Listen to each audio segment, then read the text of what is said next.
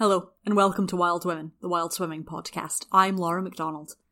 Very quick introduction today, because I want you to get into the warm, gently inspirational company that is today's guest. But as always, some quick podmin. That's podcast admin. Yes, I'm portmanteauing now. Do you hate it? I'm going to keep using it until you beg me to stop. Those pleas for clemency towards the English language can happen via Facebook or Instagram at Wild Women Pod. If you tag me in your swim pics, then I will share them on my stories for my hashtag CheerUpTuesdays. In honour of today's guest, I also want to hear your stories of inspirational teachers and fantastic, memorable school trips over on the Facebook page. If you enjoy the podcast and want to keep it going, then you can support my Patreon for as little as a posh coffee a month. Well, £3. Patrons will have access to exclusive Wild Women content, merch, and early ad-free access to episodes. Ad-free? Yes! So far, all Wild Women episodes have been ad-free. But I need to cover the costs of this podcast, so goes with capitalism. However, I'm hoping to work with creatives and brands who, like me, are running small, independent businesses, rather than spamming your ears with the nonsense that you don't really want. Ideally, they will be swim and environmentally focused, and exactly the kind of business that you, my lovely listeners, are interested in supporting. I'm plugging away at this behind the scenes, but if you have any ideas, please DM me at Wild Women Pod on Facebook or Instagram. Okay. That's all of the podmen done for the day, so sit back and enjoy my natter with Neil Adams. Neil is a teacher up in Lochaber and has taken his passion for wild swimming into the classroom. He has a deep, understated passion for teaching that is truly inspirational to witness. There are a couple of glitchy audio moments because Zoom recording and rural winter broadband really don't mix. I hope they don't spoil your enjoyment. We get into the importance of having the proper qualifications, the educational magic powers of water, and one incredible commute.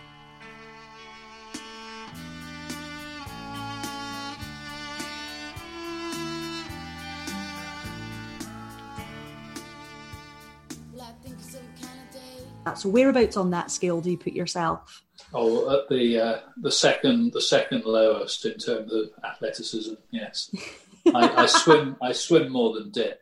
But I don't go very far. It's all part of a sort of daily fun routine for mental and physical health. You were saying that you've actually got quite an interesting commute. Is it true that you swim? Yes, I mean I moved up here from Cornwall, and when I lived in Cornwall, I used to cycle between school and home. And I could stop by at the sea on the way back, and I would often go for a swim then.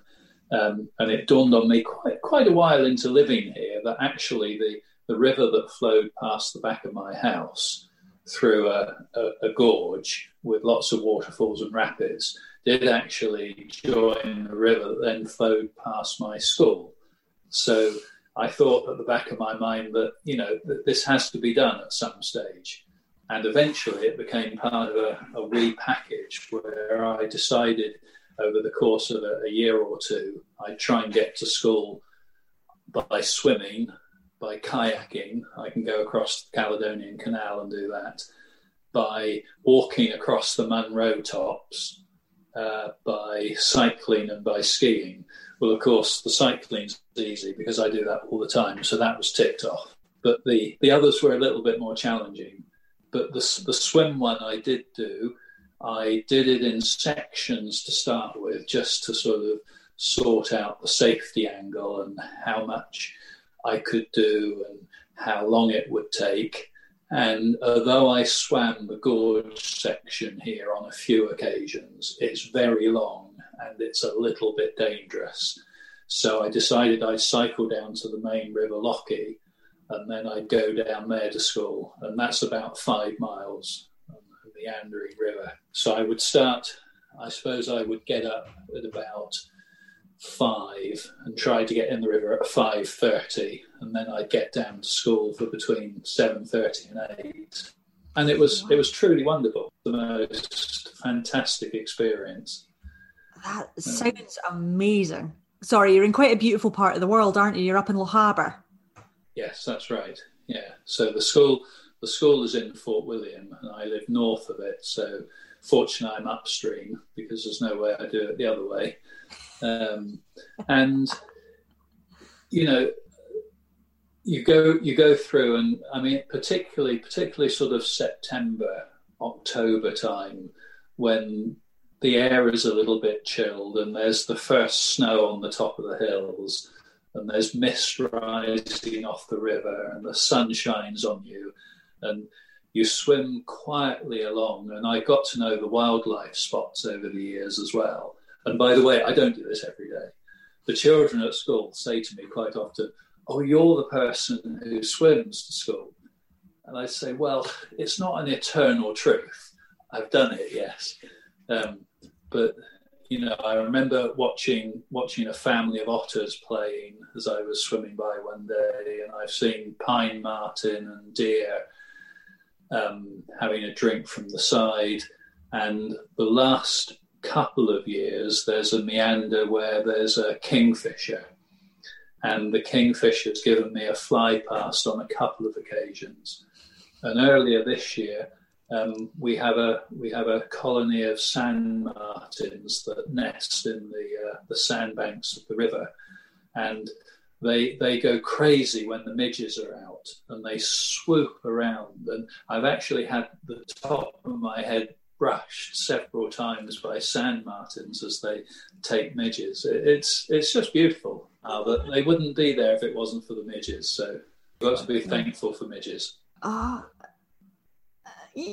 Yeah, that's a challenging step. The Highland midge, for those of you who haven't had the pleasure of a formal introduction, are tiny, bitey devils that are the linking step turning our food chain into a complete circle. They may be dinner for a happy sand martin, but you are dinner for the midgie. And what a meal of you they will make. From the late spring onwards, they have a habit of collecting in clouds in just the sort of spot that you would like to stop and enjoy the view. A lochside pub or a picnic bench by a pretty river? Aye. No. Unless you want that pint to taste a lot like insect repellent and citronella, and even then you are unlikely to be comfortable sitting outside. On the pleasure-paying seesaw, you just can't have a place as beautiful and fun as Scotland without something to balance it out. We have the weather, and we have midges. If you are planning a trip to Scotland at some point, and you should be, it's worth having a look at the midgie forecast and preparing accordingly. You'll find a link in the show notes. Obviously you work as a teacher, and you also mentioned you've taught wild swimming as well. Yeah, I mean, that's kind of evolved slowly over the years, but basically when I used to teach in Cornwall, I remember one occasion when we were doing some work down at the coast, and it was just the most beautiful day. And the youngsters said, "Oh, can we go in for a swim?" And the answer, of course, was always no. I mean, you know, we're not allowed to let you in for a swim. And it just seemed the most ridiculous thing because, you know, water and children go together naturally. So back in those days, I ended up with a life-saving qualification. And since I've been up in Lochaber now, we've kind of, I think we've got about 8 staff now with an open water safety qualification. So it started as geography fieldwork where, you know, traditionally you'd go down and you'd perhaps measure the speed of flow in a river. And, you know, you throw something in and you sit there and you write something down. And again, the children just wanted to get in. So the next stage was to let them in and paddle. And then when you're actually qualified and you've got staff with you, you say, well, you know, get in and see what the current's like. And between 2 members of staff in the water, we used to do this. And then, of course, you realise that all these youngsters are actually, on nice days, they're going home and they're actually taking some pretty big risks in where they go swimming. And at no point have they ever really received any safety training. So we kind of put together a course that we teach to all the first years on water safety, where they risk assess and they look at all the potential trouble spots and difficulties. They look at where they can safely get in and they can get out. We get them to think about what they do in the event of emergency, and we get them practicing using tow ropes and tow floats. So it's evolved really into not just a bit of geography fieldwork, but actually a focus with water safety and enjoying the outdoors. And it's been magical. You get children in the water, and it's a great equalizer, between boys and girls, between athletic and less athletic, between academic and non-academic. When they're in the water, they're all equal. They all have their own fears. Many of them have significant, if you like, overestimation of their ability. So one of the first things we do is we put 2 members of staff 5 meters apart in waist deep water, and we say, right, in groups of 4, we just want you to swim to the next member of staff. And they go, okay. But of course, we're asking them to swim upstream, and they can't do it. They can't do it. I mean, it's only going marginally faster than they can swim, but it really brings home to them the power of the current. So we build it up from there, and then we teach them to work with a current and how you use a current to get out, and you don't try to fight against it. So over the last few years, we've had, well, I suppose several hundred children who've done this course. And I'd like to think it makes for a safer pastime for them when they go in on their own. Absolutely. I feel like we could be doing with a lot more of this kind of education at the moment, because there just seem to be thousands of new swimmers this winter. Well, of course, the ironic thing is now that the very year that we could do with it is the very year we can't. Because, obviously we're not distant from them. And a lot of the council bodies that organise risk assessments aren't operating at the moment. So for all years, it's not happening now, which is a great shame. And certainly in terms of mental health, I mean, you introduce water into a lesson. It doesn't matter what it is. It doesn't matter whether you have a glass of water and you drop a couple of drips onto somebody's head just to wake them up, or whether you run to the river. The moment you involve water, the children are into it and they're excited, and you've got them for that lesson. I've had a few students over the years who kind of, hands on hips, oh, I'm not going in there. And you say, well, okay, just come along. And then, of course, a couple go in, and then a couple more go in. And I've even had people who thought, oh, fuck it, sorry, sir, I didn't mean that. And they go in, and I say, but you haven't taken your uniform. Oh, no, well. And the next lesson, of course, I have to suffer the consequences of that. But for their mental health, it's wonderful. I mean, you get children who you haven't seen smile for lesson after lesson, and suddenly they're totally into it. And when you come to teach hydrology, it's much easier then. I bet it is. I think if you can involve in a lesson as many of the senses as you can, in other words, not just listening and looking, but feeling, touching, being excited, being slightly scared, it's a lesson that they remember. And obviously geography lends itself to that. And if you have a river going next to the school, then for goodness sake, use it. And I'm very lucky in that I've got a team of staff who've always been willing to do that. So when I ask if there's somebody who will give me a hand, I've always got a group of people. Oh, that's amazing. They enjoy it themselves. I mean, we've been in the river when a seal has popped up, and you know how inquisitive seals are, because we're just at the sort of tidal limit of the Lochie, and they'll pop up and they'll look and they'll see what's happening. And we've climbed halfway up Ben Nevis to look at some rocks, and we've sat in a plunge pool, as the sun's sort of been going down on the mountain, and a whole group of people having a wee meeting, sitting in a circle in this pool.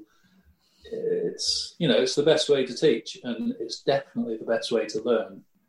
I'm feeling very inspired. We used to take some school groups across to Lewes and Nicholson Institute and have sort of multi-sports fixtures against them. And they had an old minibus that was really, really rough, and they were very good, and they lent it to us in the evening so we could go out. And again, we went to one of the beaches. They said that, I can't remember the name, but a beautiful beach just north of Stornoway. We went there for an evening, and again, because I'm qualified, and the children said, "Oh, can we go for a swim set?" It's, yeah, that's fine. Yeah, just within this area. It's made such a difference over the years to be able to, say yes to that rather than no. I've lived through some of the tragedies like the Lyme Bay canoe disaster. Now, I hadn't heard about the Lyme Bay disaster, so I decided to look it up. And then I ended up having a little cry because it's just so bloody sad. In summary then, 4 teenagers, Dean Sayer, Simon Dunn, Claire Langley and Rachel Walker, died on a sea kayaking trip in the Lyme Bay area on the south coast of England. This happened on the 22nd of March 1993 when they, as part of a group of 8 school children and their teacher, accompanied by 2 instructors from an outdoor centre, got into difficulties as a result of a series of errors. The party had run into difficulty straight away, and then the group was swept out to sea where all their kayaks were quickly swamped. The subsequent investigation into the incident actually resulted in a prosecution of the parent company and the centre manager. The owner of the activity centre was convicted of gross negligence and manslaughter over the deaths. The incident accelerated government discussions to end self-regulation of outdoor centres, and the law changed officially in 1995 when an independent licensing authority, the Adventure Activities Licensing Authority, was formed under the guidance of the Health and Safety Executive. And, certain turning points in the history of health and safety in schools where all of a sudden everything is tightened up.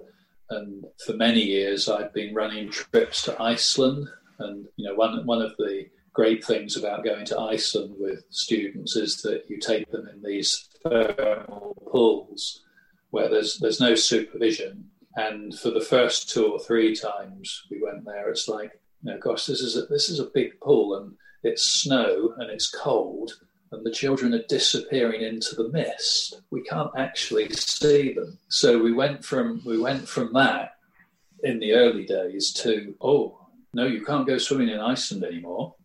I say, well, you have to. So that was the spur to get, again, updated qualifications, because there was no way I was going to take children to Iceland and not allow them to swim. So my team of staff who went with me to Iceland were all qualified in that as well. And you'd see other school parties kind of sat in a coach, and we would all sort of undress and run across the snow in our bathers and get in a pool. And that's the difference. You see, one of my overriding memories of Iceland was there was a blizzard, and we were going to a waterfall, quite a popular waterfall. And I mean, nowadays, like Skye, it would just be heaving. But at the time, there were maybe 2 or 3 school coaches there, and there was one coach. And clearly the teacher didn't really know what to do. So the children sat in the coach, and I think they did a sketch of the waterfall. And as they were doing this, our coach got out with everyone in bathers and trudged across the snow in a storm, lay flat in the river, and then ran back. And the look in these other children's eyes, I don't know whether it was, well, they're mad, or we want to do that. But, it's things like that make memorable trips. Absolutely. Those kids are never going to forget that. But that's the question. You just got to find that little thing, that little seed that pulls them in and gets them growing and interested in the subject. And believe me, water is the best thing. What about your lockdown swimming? How has that changed? Are you still getting to go in, or? Oh, absolutely. In fact, I think I'll check, but Sunday will be 100 days in succession. It would be something like 200 days, except I went down to see my father in Southampton in October, and we managed to find a place to stay. Didn't really want to stay within his house. We found a place to stay with a little pool nearby in the New Forest, and swam there every day. And we actually plotted our route, because my wife does a fair bit of swimming with me as well. We plotted our routes between Fort William and Southampton to stop not at a motorway service station or whatever, but to stop at a loch or a lake that we spotted en route. So we managed to get the swims in there. But then when we came back up, it was absolutely torrential rain across the Highlands in Glasgow. So we stayed in Glasgow for the night. And I thought, no, I should just get arrested if I try and swim in the Clyde. So I missed a day in about October the 20th or something like that. So I've had to build up, and I think it's 100 days this weekend. So it's something we do together a lot of the time. That's lovely. We're very lucky here, and I think we feel very blessed and very thankful, because we've got the gorge that way. I could be there in 5 minutes down in the river, and over the years I've found safe ways to get down. If I go that way, I've got two little forest lochans. Now, they've been frozen over since the end of December, so I've had to go elsewhere. But Loch Lochy, Loch Linney, Loch Arkaig are all within half an hour cycle or 10 minutes drive. It's almost been a ritual just to get out each day. And when I'm working on the computer every day, as I have been today, and I get double vision and neck ache, just to have that in the middle of the day as a break is wonderful. Oh, fantastic. I remember I was coming off the hill the other day, and I bumped into a guy who lives down the road. And I know he's been cold swimming for years, and he will actually run barefoot through the forest and swim. And I always used to think he was a little bit crazy, but I've started, as I say, swimming all winter. But I bumped into him coming down the Ben, and he just had a swim up there, and I was heading for one. He said, yes, he said, there are a lot of people doing that here now. He said, I have a feeling you're rather responsible for that. And I didn't know whether to be proud or rather apologetic. But anyway, there is a lot of places to swim here and a lot of space, and we are very lucky. Yes, it's a beautiful part of the world. You are very lucky. You know, I've swum in the last week almost everywhere, and I'm the only person. I mean, the Lochen in the woodland near us, I don't think we only have 5 neighbouring houses here, but I don't think any of them know where it is. You know, unless you're prepared to search on Google Earth or an Ordnance Survey map, there's no path to it. We are very much used to being the only people, and that's pretty special. Private Lochen in a Highland forest just jumped to the top of anybody else's dream house must-have feature. Yeah, thought as much. Maybe time to buy a lottery ticket. You've done some other swimming, travelling as well. Yes, we. I mean, the thing is, my wife is a much better swimmer than I am. I'm not a particularly good swimmer, and in fact, from my days of snorkeling in Cornwall, I used to get so many ear infections that I actually don't really get my ears wet now. So I always swim breaststroke and keep my head above water. And if I do that, my wife will often swim much faster and further than me. But she's from Malaysia, and frankly, anything less than 25 degrees centigrade is considered cold for her. So the fact that she's actually slowly acclimatized and is now not only going into the water in summer, but even in winter is just wonderful. But we decided a couple of summers ago that we'd do Interrail again. Now, we first did Interrail before we were married as students, where we travelled around Europe. And we decided that we'd do it as senior citizens now. And obviously, we got a fair network of friends around Europe, and we stayed in a few hotels. But the one thing that we've been very keen to do is, I don't know whether you're aware that in Switzerland, the capital city of Switzerland, it's a real local attraction to swim through the city on the river. And every summer there are thousands of people who get in the river.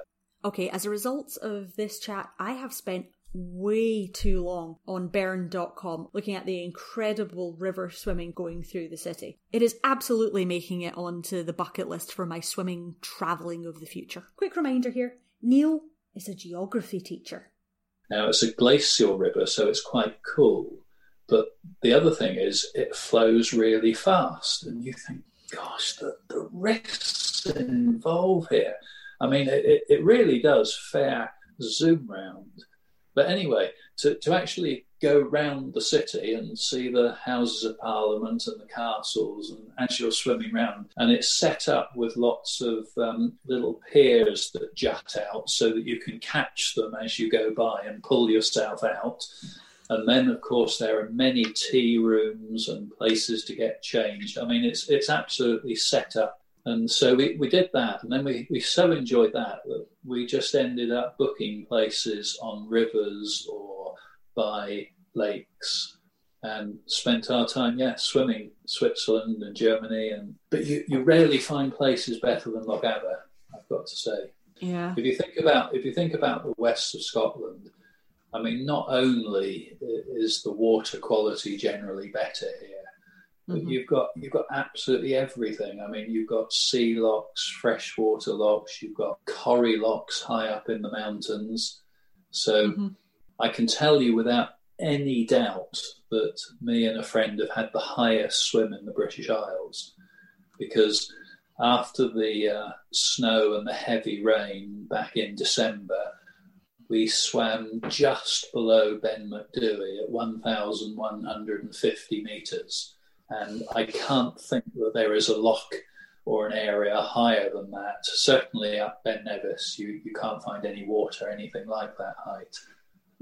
During the lockdown, one of our things was to try and pick off all the lochans rather than the Munros. I mean, we've done the Munros. And from the front of the house, we look across the Grey Corries and Annaghmore and Ben Nevis. And in every one of the corries, there is a lochan. Okay, what is a corrie? For any other non-mountaineers and non-geographers, a corrie is a hollow found in the side of a mountain that has a steep back and side walls, much like an armchair. They are formed by erosion from ice and glaciers, and when the ice melts, small lakes, tarns or lochans are formed. The prospect of a swim might persuade me to take up hill walking again, but that's quite a big might. And we've swum in all of those now. I can tell you the coldest was when I wasn't acclimatised back in April and May. We wouldn't go to the tops then because of the lockdown, so we kind of stayed within cycling and walking distance. But with the meltwater still coming into them and not being acclimatised, it was Baltic. But I do that now. I mean, the water this afternoon. I was in the Alta Vullin, which is the burn that comes off Ben Nevis. And it was surrounded by snow, and I had the thermometer in, and it was 1 degree centigrade. The coldest I've swum was 0.5, which was in the river down here. But it's good now. I mean, I am acclimatized. I don't have that shock now of getting in.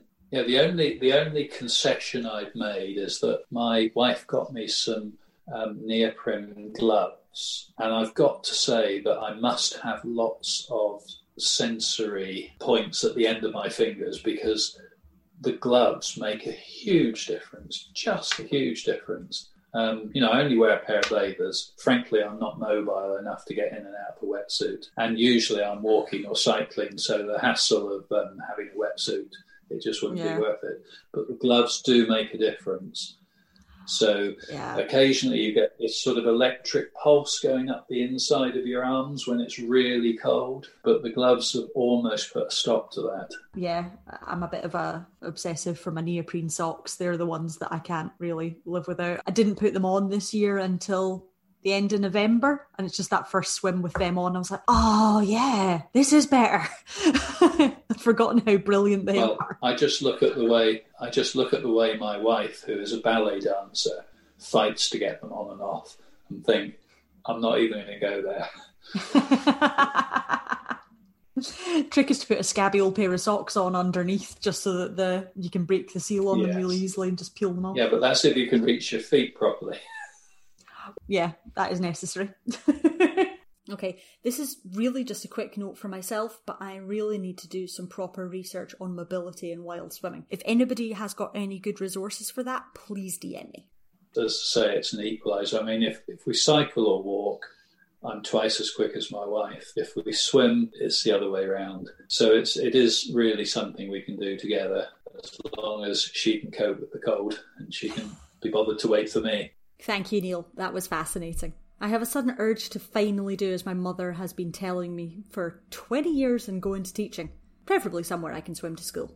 Now, Neil says that he doesn't have anything to plug, but he has sent me a couple of photographs of his wild swims, which I will be posting on Instagram and Facebook. I highly recommend checking them out. He has some really pretty locations. You can contact me via Instagram and Facebook at WildWomenPod, and please follow the links that you find there and in the show notes to my Patreon. If you can spare £3 a month to support the podcast, it will allow me to continue meeting such inspirational swimmers. Thank you, as always, to Mary St Mary of the Housecoat Project for allowing me to use the theme music. You can find links to her work in the show notes. Until next time, continue Wild Women.